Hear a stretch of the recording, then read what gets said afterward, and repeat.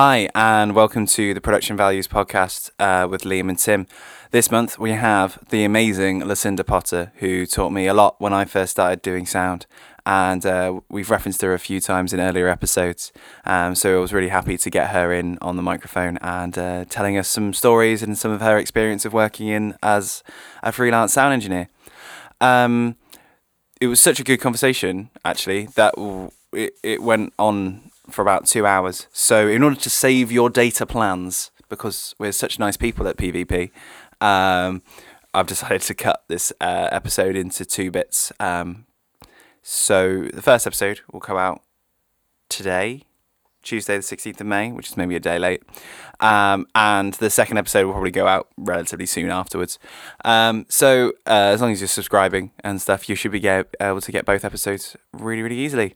I hope you enjoy it. It's a really, really fun episode, really, really great. And I'll leave you to it. This is the Production Value Podcast, episode 4, starting right now with Lucinda Potter. Enjoy. Bye. Stand by opening reveal sequence. Stand by stage management for artist entry stage left. Stand by VTQ2. Stand by switching preset 14. Stand by LXQ 1.2.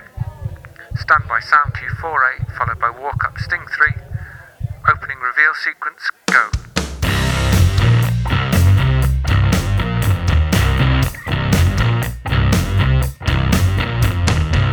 So my day yesterday was I was in one of my venues, and loading was at 4. Bands coming up from London, one had flown over from Denmark, and obviously getting from London up to Manchester, SatNav says it takes 4 hours. When does it ever take 4 hours? Exactly. If you leave at 9:30 in the morning, you sort of miss rush hour. You sort of miss that lunchtime rush around Birmingham as well. And you sort of get into Manchester for maybe 2 o'clock in the afternoon. You have a couple of hours, you're cool. But if you leave at midday, no way you're getting here for 4 o'clock. Anyway, so they get in. They're due at 4, they don't get in till 6. The support band equally are stuck in traffic, major traffic. They don't get there till 7. Both engineers have pen drives, but they've been saved from the shows the night before, so obviously the patching is all squiff. And even though the bands are similar setups, the channel lists themselves, the actual input list is all in sort of a different order to each other. Yeah. So it just means a bit of an internal, like a bit of a soft patch and whatever, fine. But then it was literally the routing from the other desk the night before, so I had to like move it all around, and I was like, oh my God. Anyway, so we had all of this kind of stuff, and changeovers went really quickly, but because as soon as you start doing something at work, so like, if you're like, oh, I'm just gonna pop across the road to buy a can of Coke, or I'm just going to pop out to do something, or, whatever. As soon as you go to it, you've been stood in the venue for 2 hours. As soon as you go to do something, the band arrives. Yeah. I basically had just sat down and I was like, do you know what? While I've got 5 minutes, I'm just going to eat my dinner. So this was about 5 to 6. Yeah. Just about to eat it, like just about to take the first bite. And I hear them coming upstairs. I'm like, all right, cool, I'll put dinner down, that's fine. But then had no time for the rest of the night. Forgot how hot the venues get. Even though our aircon's on, even though we're doing everything we can, it's so hot, so sweaty, so everything.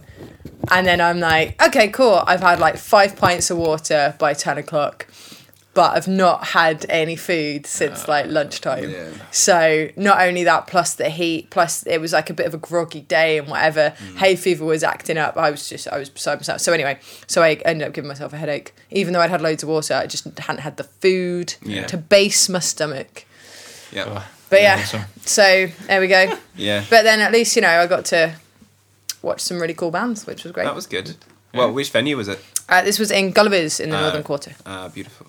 Lovely. Cool. Yeah, it was Excellent. good. Have we started? We have. That's why I was gonna. That's why I started being slightly more accurate with my definition. We're very slick at Production Values. Very podcasts. sneaky. Yeah. Can you hear yourselves? I can if I. Do you know what I'm gonna do? Yeah. I'm just gonna do this a little bit. That's cool. I could do with a little bit more of you, Tim. A little bit more of me. I think. It's not said anything yet. Which one am I? I'm on that one. How's that? Any better? Sounds great. That's all right. Cool. Oh, now I want a bit more of me. Oh, Oh, no. Oh no, I'm the Oh wait, worst. oh wait, There you there's go. loads That's of a bit more room. of you. There's loads of ambience in my mic. Can Yeah. we take it out? No. So I've just inserted some air over this channel. Yeah. Oh, can I have less banter in my monitor, please? Yeah, I'm not sure that we're going to be full of banter today. No, I'm quite unwell at the moment. I'm just tired. Tim's just tired. Tim's legit okay to be tired because he was working until quite late last night. Not really. I'm just weak. Well, yeah, okay. Well, no, so Tim is a weakling. I'm ill. No, I went to a punk gig last night and had a lot of fun and broke my glasses. So there was that. Didn't know that part. Oh, That's yeah, great. Great bit Oh, of there- tape on your glasses there, Poindexter. Yeah. No, that- literally went round to the. I was like, oh shit, I need some tape. Who's gonna have tape in this venue? I know. So I went to the sound desk and stole someone else's tape. quick question: why didn't you have any in your pocket? Because I was wearing skinny jeans, and I don't know. No, I felt- Unacceptable! I think that's definitely a sound fail. Oh yeah, no, absolutely. Yeah, Definitely. I mean, even when you're not on me. working, you definitely need to have tape in your pocket. Yeah, no, I agree. I mean- I know. I felt really annoyed by it. It's like the emergency Sharpie. Exactly. Yeah. No, I didn't even have a Sharpie with me. I went on a Hindu in Paris, right? Hindu in Paris. Excellent. Found 2 rolls of PVC tape in my bag and 2 Sharpies. One on a lanyard with a drum key. Amazing. And the other one, it was just Well, a I loose had one. my drum key with me. Obviously. Yeah, 'cause that's you attached need to my that at a keys. gig. Yeah, don't you? yeah. It's like, oh, no, your kick pedals come off. Mate, let me just sort that for you. Mate, it's all right. I've got a drum key. Does anyone in the venue have a drum key? That one 5 time hands now. go up and it's just like, are you all sound engineers? Yeah. Because drummers never carry drum keys, obviously. No, not at all. Well, hi, Lucinda. Hiya. Welcome to our podcast. Thanks. Um, Excited to be here. do you wanna do this? Do you No, wanna... I think that was perfectly acceptable. All right, I think cool. you did a good enough job there. All right. If you really want me to, then I mean, I don't know. welcome to the Production Values Podcast. Welcome to the There we go. Production Values Podcast with Liam and Tim, and today our special guest is Lucinda Potter of Manchester fame, and who we've referenced a couple of times over the course of this podcast. We finally got her in, and she taught me everything that I know. Not strictly true, but I'll take it. Yeah, and Just take the good bits. Yeah. and so she's not just a sound engineer, she's a badass Brazilian Jiu-Jitsu practitioner. So don't mess with her. Do you know this to be a fact? I know this to I know this to be a fact. Yeah. She put me in a flying armbar when I put reverb in the monitor. It was really bad. Okay, I'm going to move towards you slightly and away from Lucinda a bit more. So, Lucinda, who are you? What do you do? Feel like I'm on blind date. Blind days. My name's Lucinda. I'm a sound engineer. I work in a couple of Manchester music venues. Mm-hmm. I've been working as a freelancer full time, I suppose, for almost 7 years, maybe cool. something like that. Little while now. Mm-hmm. Mostly, I've been in venues. I've done a bit of touring. Done a bit of festivals. Done a bit of general production or stage management and all this kind of thing. So basically, my job mostly entails talking to people, make sure everyone knows where they're at, and then getting to mix them Sweet. by the end of it. So yeah, I've kind of done quite a lot of different aspects of it. Just purely from going, right, what needs to be done and why does it need to be done? And fine, okay, in fact, forget the why, I'm just going to do it and then you can tell me later. So yeah, that's sort of what I do. Sweet. Cool. So after you actually started within this industry, how have you built yourself up to where you are now? Like from including uni or not? Yeah, let's go for uni. Okay. So I went to uni. I get asked quite a lot if it's worth it. And my answer is always, uni is great because it gives you the knowledge behind why you are doing things. Yeah. So whenever shadows come in, because I have a lot of shadows over certain periods of time. Obviously, the busier times, if I'm in the venues, I can get shadows in. If I'm out doing various other bits and bobs elsewhere, then I can't have shadows. But whenever I can, I try and get them in. And then they're always like, oh, well, I go to uni and all this kind of stuff. And I'm like, yeah, uni's great, but you can learn so much just by application. So anyone who says to me, I'm not sure about uni, I'd go, that's cool. You don't have to go to uni in order to do sound, but make sure you do your research. So things like why you're doing things. So you can follow by example, really, if you're shadowing someone, and you can go, oh, there's a DI box on that guitar, or oh, you just plug that into a vocal mic. But you might not know why you don't need a DI for a vocal mic, or you might not know why you're using a DI box for an acoustic guitar, or you might have, say, a vocal pedal, and then it might be like, oh no, but you don't need a DI box because it's a vocal, but you do because it's got a vocal pedal, that kind of stuff. So the little kind of tweaks of why you're doing things is really useful to learn at uni, because you actually learn the reasons behind doing things, whereas you get the practical and you get because a live engineer is literally, you're just on all the time. So you're in a venue, you're doing something, you might get 10-15 minutes to kind of to chill out, so to speak, whilst you're mixing, but then you've got a changeover which may or may not be 10 minutes or 2 minutes, depending on who's put the time slots in. You might actually get a nice changeover which is half an hour or 20 minutes, so you get your 10 minutes, you get everyone off stage, get everyone on stage looks really pretty, and then the band get a chance to kind of go off for 5 minutes before they go on. Everyone's chilled, everyone's calm, everyone's great. So you get kind of the really nice changeovers, but 9 times out of 10 they're not great changeovers. They're literally, you've got to do everything 10 minutes ago at 50 mile an hour, and you don't get experience of doing that at uni because it's a very controlled circumstance, it's a very controlled area, and ultimately the university is kind of acting as a bit of a bubble wrap, really.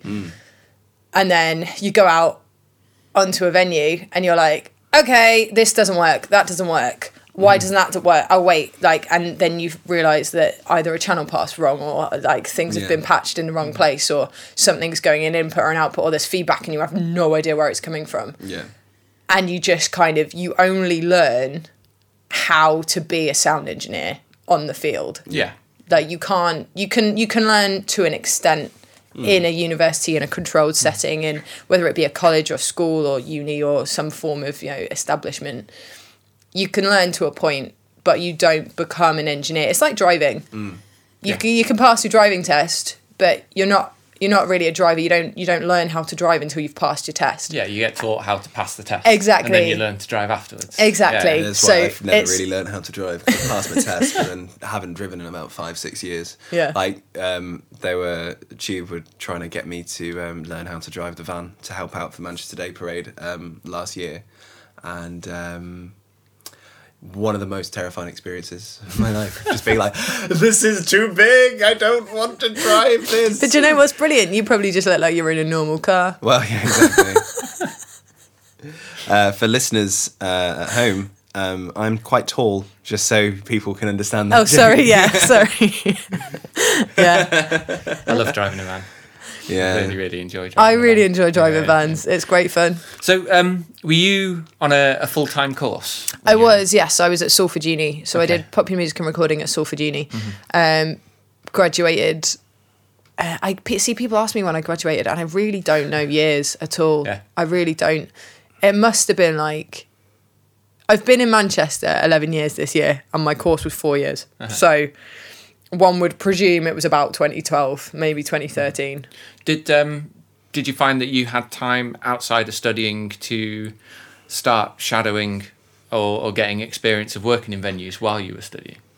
Well, luckily enough, there was quite a lot of there was quite a lot of shadowing experiences that you could do at uni. Like, you had to actively go out and do live recordings. You had to actively go out and do different recordings in different settings. Yeah. Equally, I was in bands as well, because I very much did a split, even though I've come out of it with a popular music and recording degree, aka I did popular musicology and I did recording as my two majors. Other people did, say, composition and arranging as their majors, but they've still got a popular music and recording degree.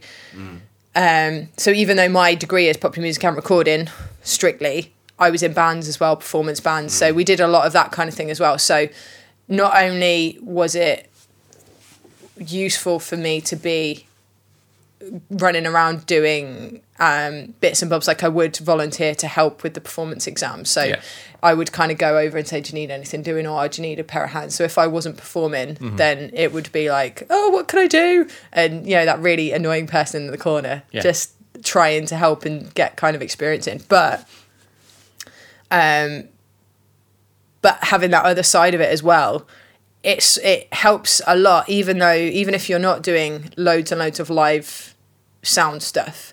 Being on stage, you know how things look and how things feel and how things should feel. So it's almost like a subconscious thing. So with me at uni, I was really lucky. I didn't really sleep much at uni, and I don't really know what I did at uni, other than I was very much a social butterfly. And I suppose there was a lot of elements to it, but I just made sure I did everything. Yeah. Whether it be doing sound stuff or being on stage performing stuff, and then sort of just helping with stage changeovers or turnarounds and things like that. So I think I did it vicariously without actually necessarily 100% going, right, I'm going to go shadow you, or right, I'm going to go do this. I just went, right, guys, I'm here for a festival. What do you need me to do? And I think I probably learned more as a runner, because I'd be going, right, blah, blah, blah, what do you need me doing? And then the engineers could do their jobs, and then I could ask them questions, as opposed to kind of utilising them going, oh, why am I plugging this here or whatever? Because I was getting that, why am I plugging it in at uni? Yeah. But I was getting the other skill set while I was out helping other people and doing other things. Sure. So I think it actually worked out quite nicely. Good. What did you do in a band? A few things, actually. I've been in a few bands doing a few things. But vocals are my primary instrument. Yeah. I was in a Michael Jackson tribute band for a couple of years. Awesome. So for that I was BVMD, which is a backing vocal musical director, which basically means that I was in charge of the vocals on stage. Yeah.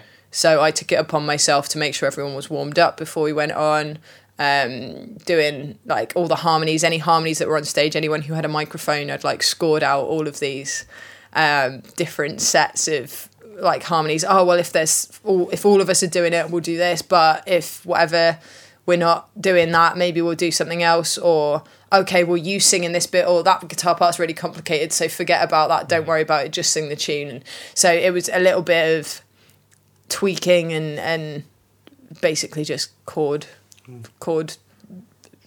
transcribing and stuff. Sure. So was it prior to university, was it the band that got you into wanting to study? I mean, I say this now and then I think about it and I go, why? When I was 16, not even that, maybe 15, I wanted to be the next John Feldman because I loved everything that he did. And then I realised that he wasn't that great. So I was like, right, I'm going to be a better John Feldman. Great, brilliant. And I mean, like, don't get me wrong, like I still love loads of stuff that he's worked on. Yeah.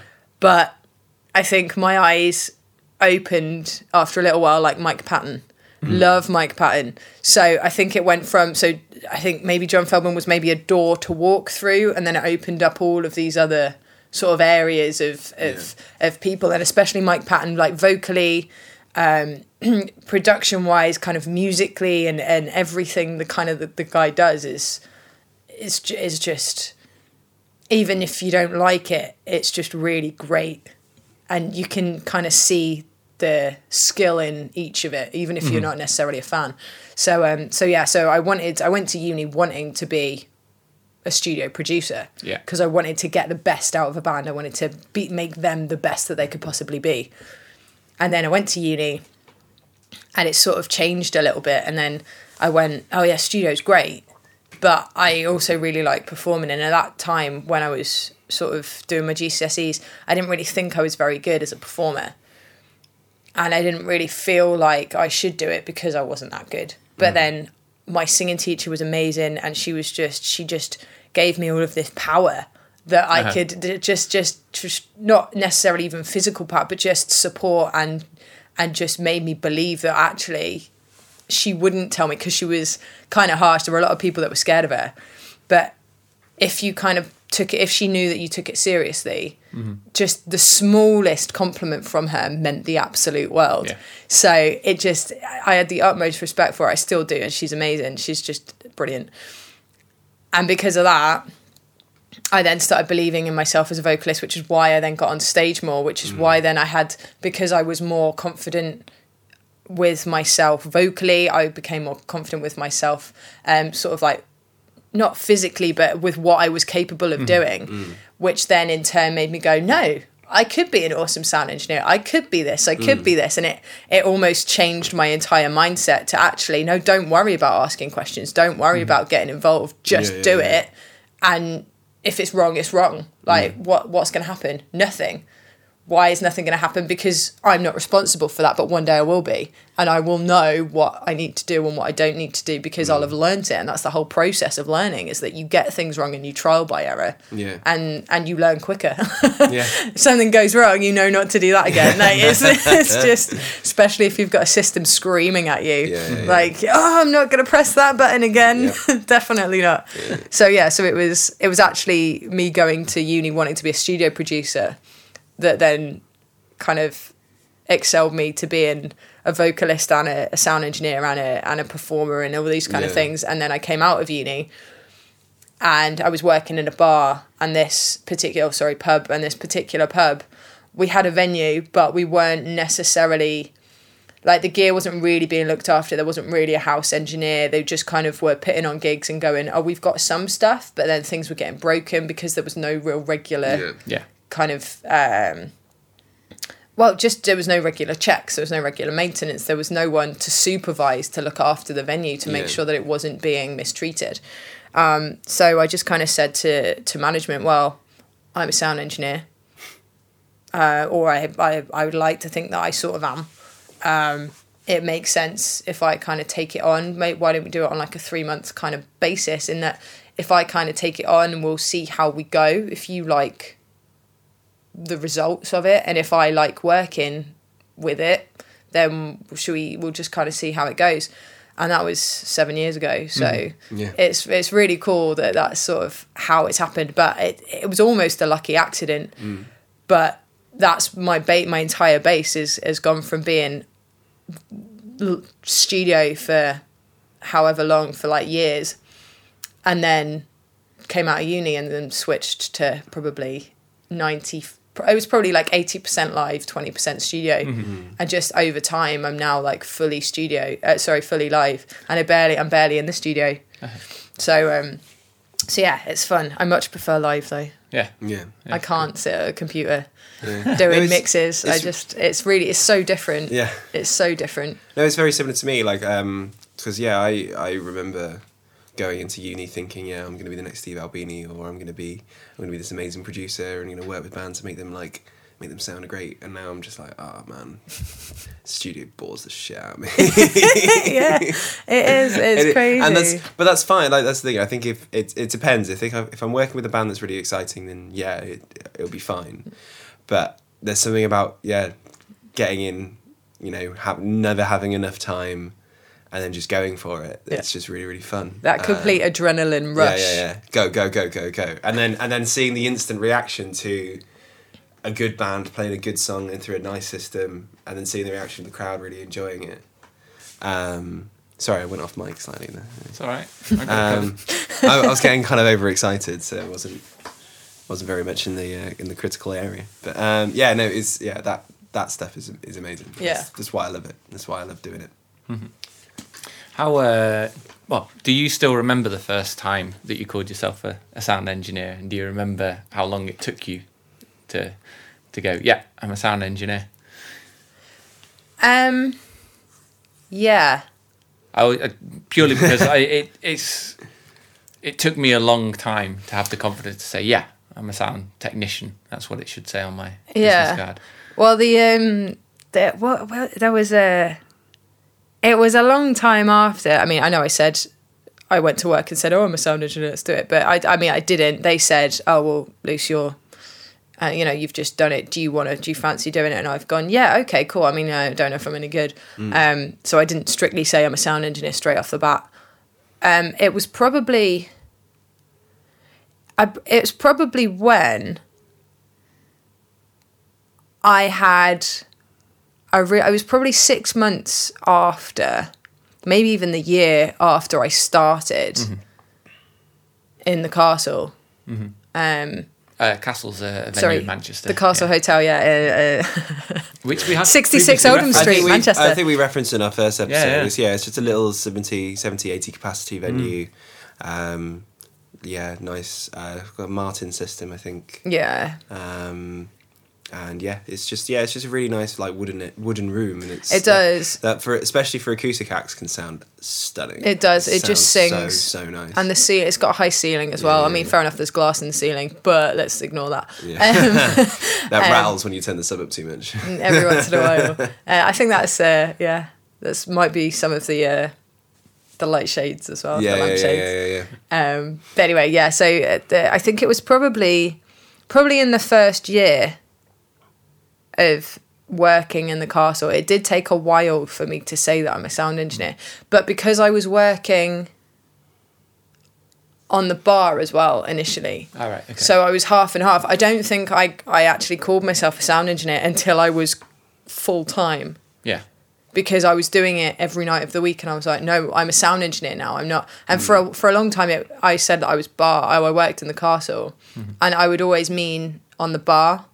Yeah. Even though I was spending more time in the venues, I would still see myself as a barmaid. I would still see myself as being behind a bar. And it probably took about a year of being constantly in the back room for gigs, especially when we got really busy, because we started getting crazy busy. And I was working what felt like 10 days a week. It was just ridiculous. And I couldn't do it all on my own. But then that's when I realised that actually the Castle had gone from being a very small venue where we would only have shows, say, twice a week, if that, to being a venue where actually those twice a week shows had gone, oh, we played in the Castle, it was great. Or, oh, actually, they were punters, they've come in and gone, oh, it sounds great in here, let's do a show here. And slowly over time, it became more and more popular. And that's how I met Liam, just on a show, and him coming up to me after a beer or two going, is it really, like, I really like sounds great. Can I come in and can we do stuff? I was like, yeah, my professionalism has never dipped. I was going to say that's probably the most accurate impression of you. Oh yeah, absolutely. But that to me actually was probably a coining moment as well, because it was someone coming to me saying, "This sounds great." And by that proxy, was the old system. That was before the Martin system, I think, as well. It was. Oh wait, no, it wasn't. It was before. I think it was just after. No, it was. You just got the LS9, because I think that was when I was like, "Oh, digital desk. I know what that is. Oh, hello." I'm at uni, don't you know? I'm at uni. I think it's give me a job. But yeah, so it was. But I think that was a big turning point for me as well, because it meant that I'd gone from being bar staff to a trained technically sound engineer, but again with the application being in the process of actually doing it with practice, to someone coming up and going, this sounds really great. By proxy, it's my job to make it sound good. So if it sounds good, I've done a good job, which means I'm actually an engineer. Like, I can feel good about this because someone's come up and said, this sounds ace. And that's me. That's fully on me, that. So that is probably a good a good pivot point. But was that a year after we'd started? Or was it 2 years in? Do you remember? Do you remember when it was? I remember the first time that I'd been, I was at the castle, and I think it was Laura Stevenson and the Cans, and that was amazing. I remember that was the old system with the speakers like on the balcony behind the stage. Yeah. So we basically moved the system essentially. We had a little bit of a reshuffle, but it was when we started, it was set up in one way, and then probably about a year later we moved it because I was like, can we move it? I have a better idea. Yeah. But like, and that was the old system, and that still sounded really, really good. And I was really impressed by that, and was like, oh wow, she's really cool. Oh, this is good. Yeah. And then it wasn't until a little bit later when I think it was different. Like maybe it was like a small acoustic show or something like that. And I was like, this is ace. This is I think I remember. Actually, you know what? I think it was one of those ones where it was like, I think I walked into the venue for the first time. I was like, it'd be really cool to work here one day, and then ended up just chatting, and then just being like, fuck it, like I need to actually say, right, do you do shadowing? Because I think I was in my second year of uni, and we did like a work experience module, which was like 40 hours. Like you only had to get 40 hours, which is fuck all. Like there's nothing. You do that in like a week. 40 hours over the year. Well, you do that over it was supposedly 40 hours over like 7 weeks. Oh right, so like over a term. A minimum. Easy. That's easy. Yeah. And like I think people still struggled, and I was just like, I've done that in like a week, like 4 days. Want to come in and help me? Do you want to come in and help me? Yeah. And so that's how I started there, and then you had because I think you still had commitments with the MJ show. Yeah, probably. And that was after I'd shadowed you for about 7-8 months. And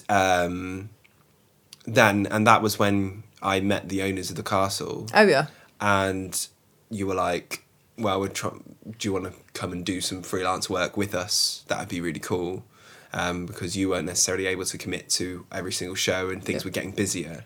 And then I think that was the moment where I think, because that's the castle then started going up even more, and then at the same, it got a lot really quickly, didn't it? It got really crazy busy really quick. And then at the same time, there was the expansion, and you opened up the Eagle. Eagle Inn, also known as used to be called the Lamp Oil. The Lamp Oil, yeah. Yeah, which is near Blueprint Studios, where like Elbow and stuff have recorded, and I think it's like Elbow's favourite pub. So you'll see Guy Garvey just like at the Eagle pretty most nights, which is great. Maybe not anymore. He's a family man now. He's a family man now. He's great. He's lovely, and then also Gulliver's was taken over by you guys and redone, and and that was kind of amazing for me as a freelancer, like first foray into working and being like, oh wow, now I've got 3 very different sounding venues to work in and practice and learn my craft. And I think that's the most important thing.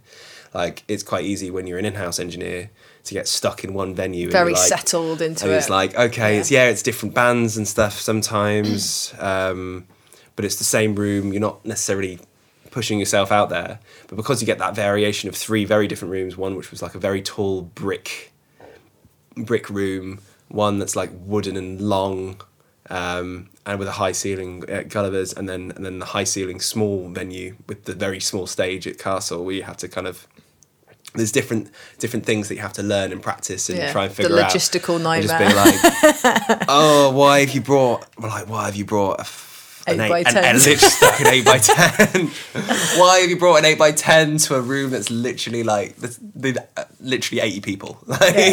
Equally, I should probably add in as well, Gulliver's doesn't have a load-in lift and our venue's upstairs, so you have to take 8x10s up a very narrow staircase. Yeah. It's like trying to load a gig into someone's bedroom. Yeah. Can I just jump back a little bit here? Yeah. So you were talking about the growth of the castle, and then Liam, you mentioned you guys opened up Gulliver's and the Eagle. Who was that? Was that the people that own the castle taking over or starting up other venues, or was there a group of people that So the castle is sort of the flagship. So X amount of years ago, the current owners of the castle took it over. And then a couple of years later, so there was three. Well, there's sort of five of us, I suppose. I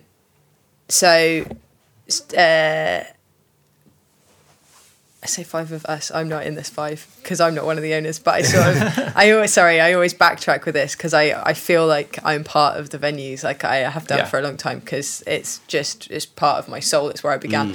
So there's ultimately two owners, and then there were me, Steffi, and Esther, who were bar managers. So we had the owners and then the managers.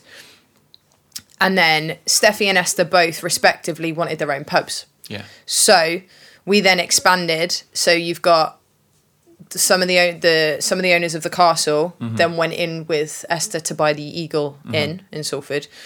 And we've had that for 5 years. And that was just a pub. But next to it, there was a sort of a cottage which used to be the house of the old landlady. Yeah. So they converted that into a venue. That refurb took a while. Yeah. So it's a Holt's pub.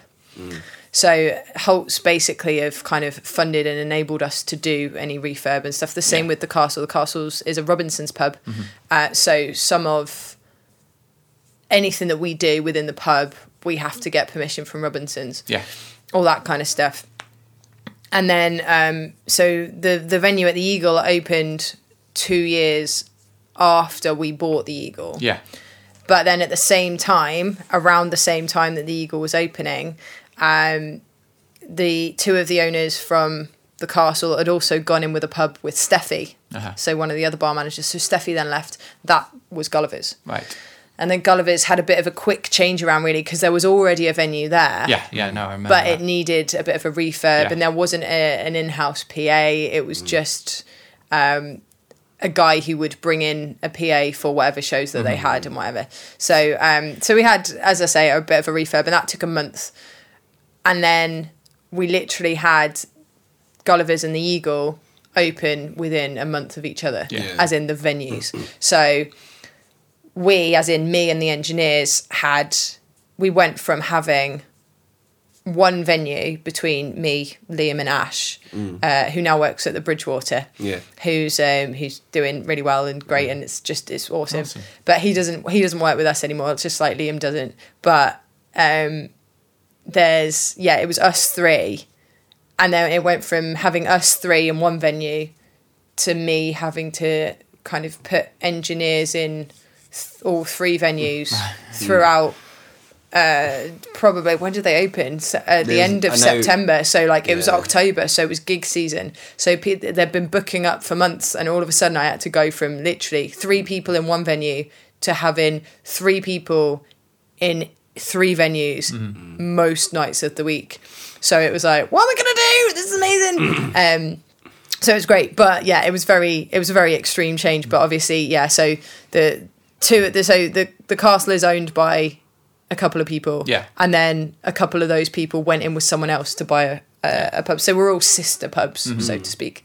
But so that's what I mean when I say we.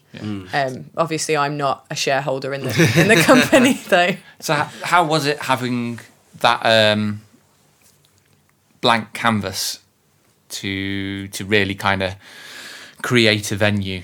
You know, I mean, obviously you've got a budget constraint, but at the same time you're looking at a room just going, right, okay, I can see in my mind how this is going to work, and I know what I want to make this work.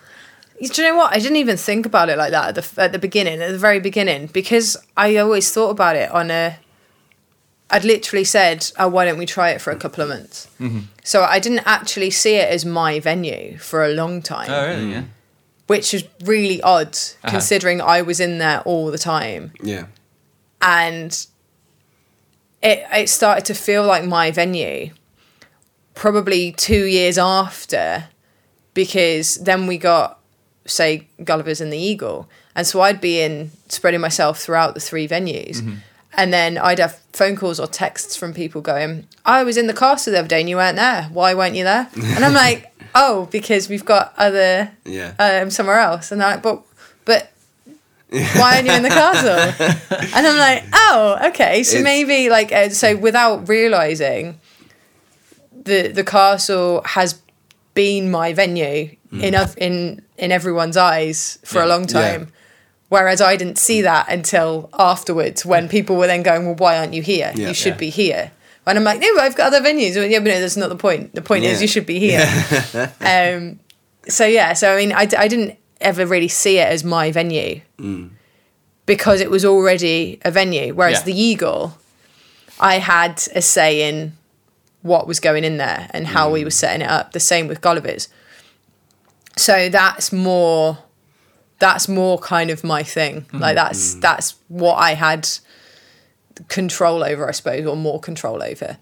But I mean, it's nice. I'm very much a fan of simple setups. I mean, because they are quite small, obviously, we're not talking about line arrays and all this kind of separate delays and fills and say balcony fills and all this kind of stuff. So it is nice and simple, but we are over-spec'd for the size of the venue. Each of the we don't have a venue over 200 capacity. Yeah.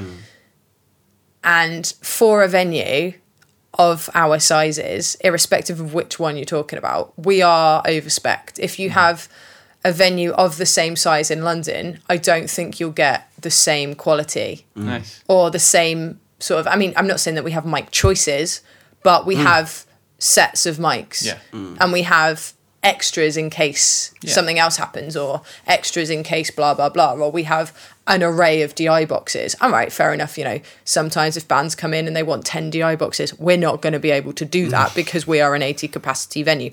But there are ways that we can, you know, providing we know in advance, we can obviously get hold of it. But just on the surface of it, if we don't get specs, 9 times out of 10, we've got more than enough to deal with what people want on stage. So that's nice that it's comfortable. And it's one thing that I am really proud of, because I do get with the managers and the owners, if I say to them, we need this is broken, or we need to buy this because we don't have whatever. They are very good because they know I'm not going to try and rip them off. So I'll go, we need this. Can we sort it out? And they'll go, yeah, right. How do you want to do it? And I am really lucky, and I really appreciate and know that I am. And I know that not all venues have that. And I know that not every venue has the luxury of being able to be as freely, not outspoken, but as freely accessible to their management and to, you know, the money, so to speak. But equally as well, all of the managers are either in bands themselves or they are very much creative types, or they know people in bands and all this kind of stuff. So they are very much in the industry, so they appreciate that there is going to need to be a bit of wiggle room here, there and everywhere. So yeah, it is. I'm really lucky, but I didn't really feel like they were my venues until I kind of got a little bit more involved with it, which is when we had the 2 new venues. And then I was like, actually, this is my venue. And with the castle still doesn't really feel like my venue, which is weird, but it still feels like home. Yeah. So no, I know exactly what you mean. It's crazy. When I've gone back there, like very rare occasions when I've got time, or if there's a gig that I'm like, oh, that looks really exciting, let's just go. So even as a punter, there's times when I go back, I'm like,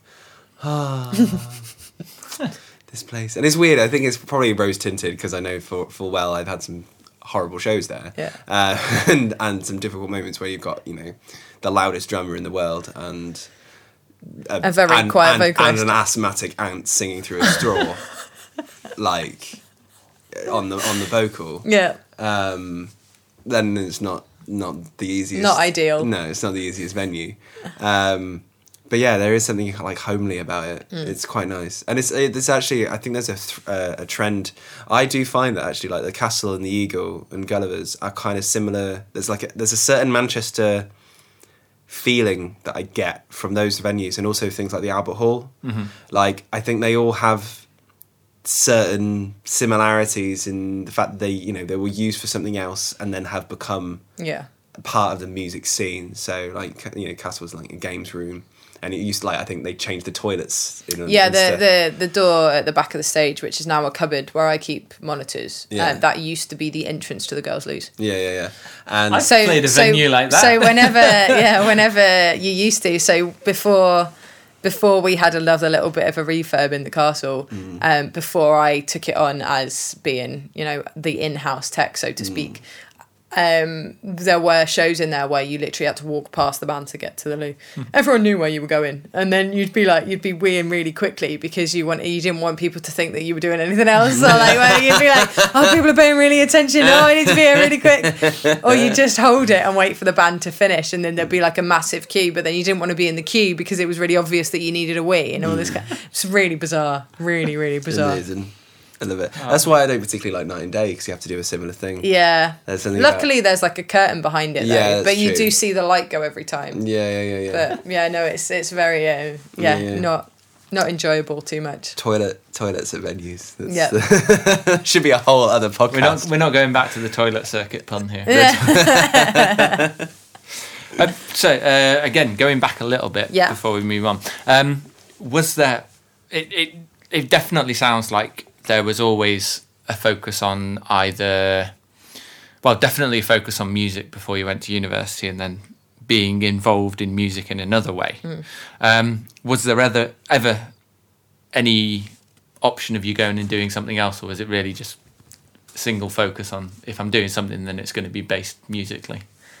As in my head, as in, so like from me or from other people, as in like have I been offered other things? Were you ever? Yeah, I mean that classic thing of, we mentioned it in the first podcast, is if you have something to fall back on, you're going to fall back. Yeah. Did you have a shit job that you didn't want to do? That's essentially what I was trying to ask. The big roundabout. Yeah. Because I think Tim is getting more and more frustrated as we do these, because he's the only one who's had to do like window cleaning services. Working in an office. Working in an a bar. And working in a bar. Basically, he's very old and he's done a lot of things. I'm not very old. And can we get rid of the very, please?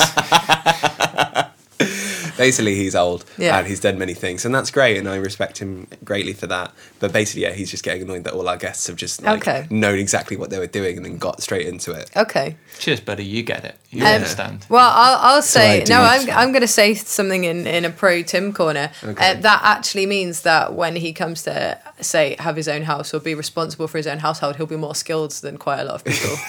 You think that would be true?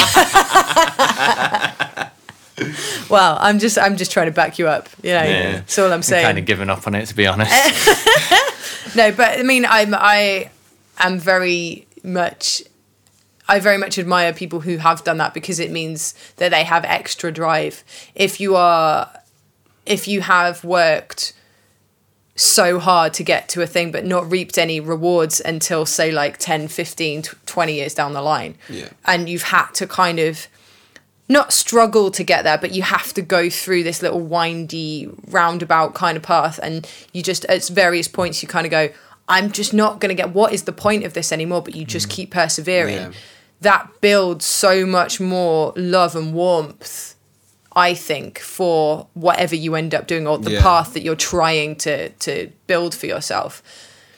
And I feel like there's a lot to be said about that, doing the shit jobs, because it does give you leverage. It's like it's a little bit like, I suppose, working in function bands and things like that. You have to, like, every once in a while you do, even if you go out and you're with a PA company or whatever, and you do the functions and you do the corporates, and it's a lot of sitting around, or it's really long days, or especially with certain function shows, you don't really get fed properly, you don't really get anything, and people want a lot from you for not very much money, but they are higher paid. So you do those jobs, which are pretty shit sometimes, a lot of the time, especially if there's a miscommunication between either the people that have booked you and like the DJ, or if there's any issues within that, and then there's drama and that you have to kind of sort out, or things breaking and working with crap equipment, anything like that. Like, you do those shows for more money, which then gives you leverage to then do what you want to do, which gives you that that flexibility to work with original bands if you want to, because you know that original bands and original music don't have any money in it initially. You have to do it out of love, otherwise there's no point in doing it.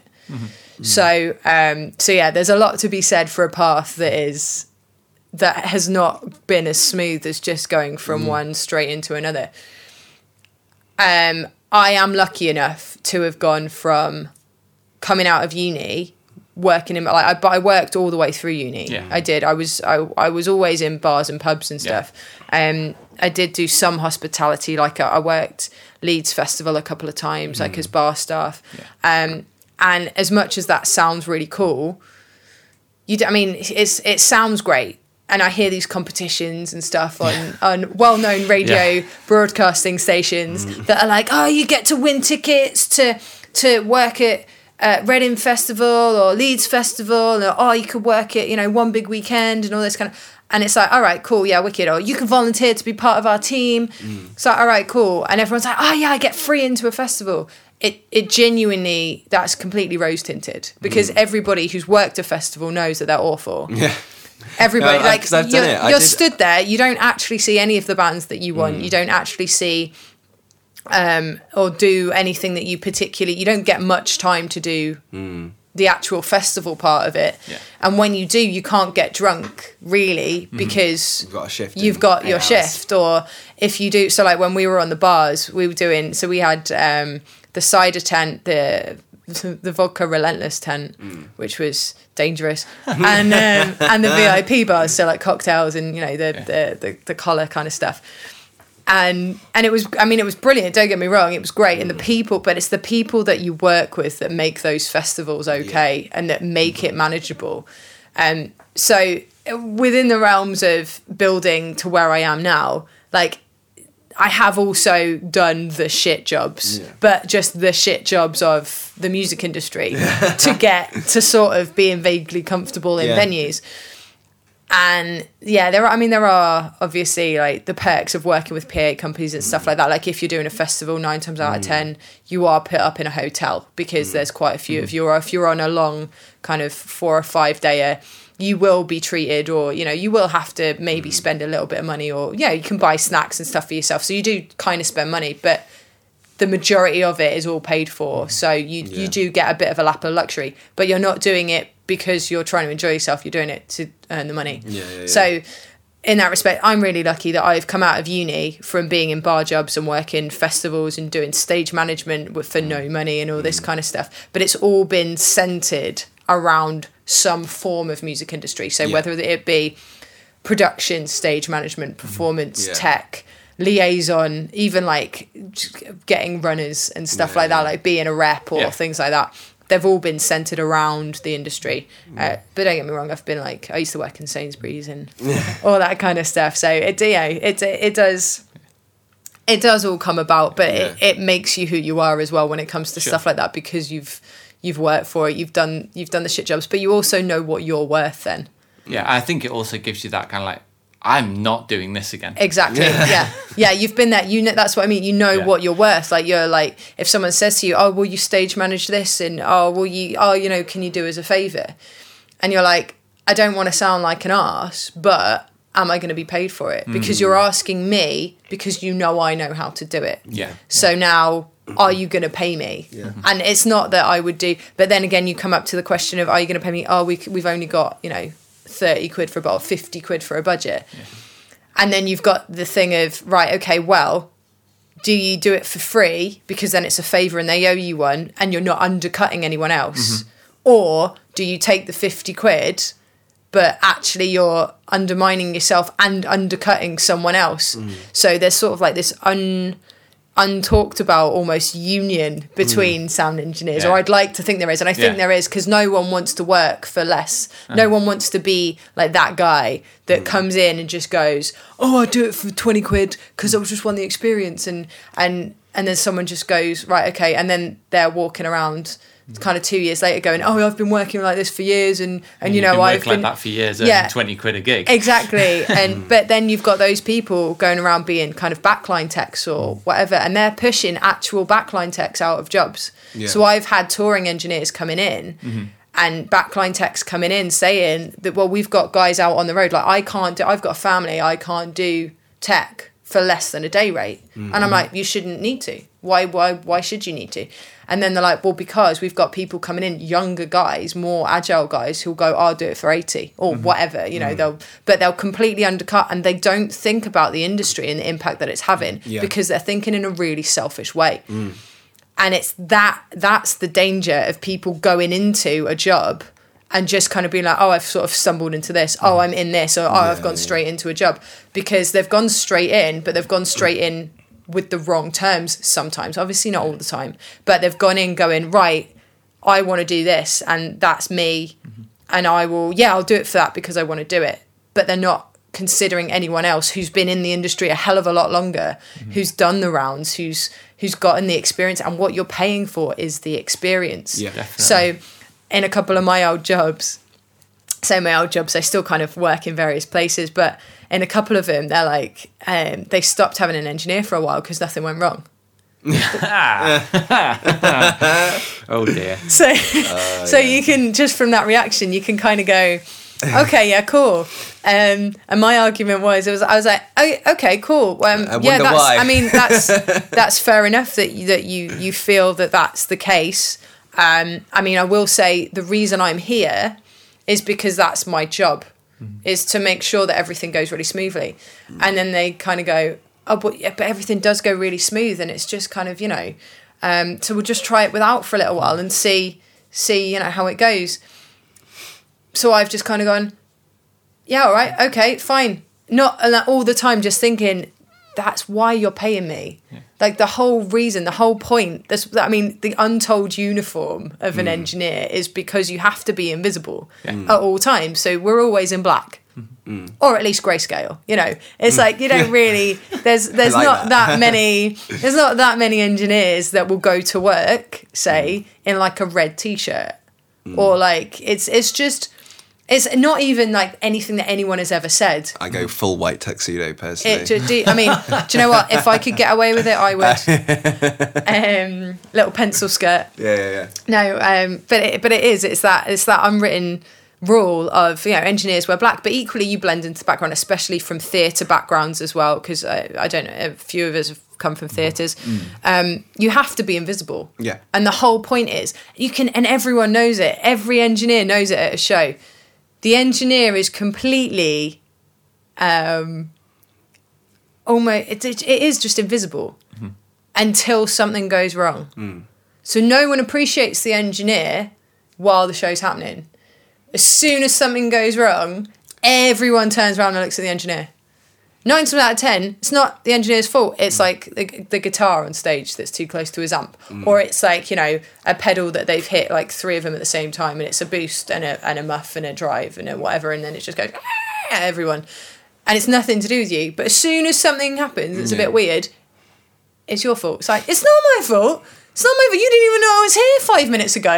So, like, don't be doing this. Yeah. So it's that kind of thing. But it is that's sort of my drive on it anyway, is that the people coming through who go straight into a job do get that kind of mentality where they don't necessarily have to work for it, or they haven't done the shit jobs, so they know how lucky they are. Yeah.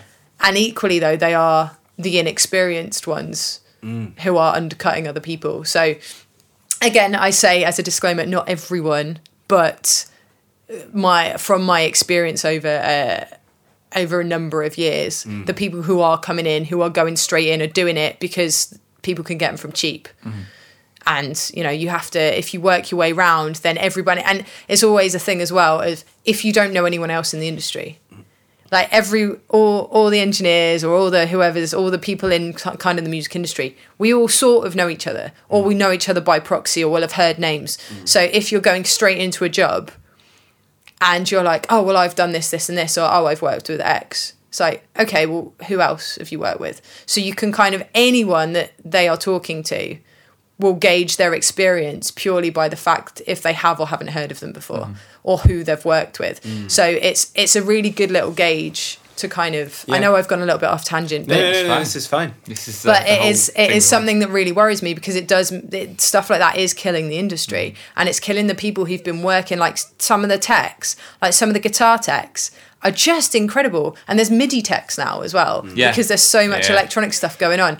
Like that knowledge is. I mean, like I'm okay. I can set a few things up. But the knowledge that a MIDI tech for a band like Clean Bandit or, you know, any kind of just purely electronic act is just incredible. And if anyone kind of if someone said, oh yeah, I'll do that for 80 quid. Like, do you know, it would it's just completely so rile me, specialist. even though it's nothing that I would do. It is so niche and specialist that I don't think anyone should go in and be like that, of that mentality that, oh yeah, I'll say yes and then learn it later. I mean, there's a certain degree of that anyway to the job and to being in the industry. But for that to be the first jump is too big of a jump in my head. Definitely. Yeah. It's something that we've definitely decided we need to have a completely separate podcast about, is not just being freelance, but working in the industry. And I don't know whether ethics is the right word, but the ethics of working in this industry. The about how you community treat- maybe So as yeah, well, yeah. it's definitely something we want to dial in Yeah. and really, really get deep on. But that's definitely for another time. Sorry. No, don't apologise. To get them in. No, This is why we want this completely. podcast. We want these discussions to come out. This is exactly why we do this podcast. Yeah. Cool. I think we're going to leave that there for part 1. I hope you've enjoyed it. Lucinda's lovely. Effervescent, as always. There's just 2 notes that I wanted to make. 2 names that Lucinda mentioned as reasons why she got into music production. John Feldman and Mike Patton. They're both music producers. John Feldman's worked with Panic at Disco, All Time Low, and Blink-182. And Mike Patton has worked with bands like Sepultura, Dillinger Escape Plan, and Faith No More. Lucinda definitely identifies with more of the alternative scene, so I can definitely understand why she's chosen those producers as inspirations for her production career. Next episode is going to come out really, really soon, and I'll see you there. Bye.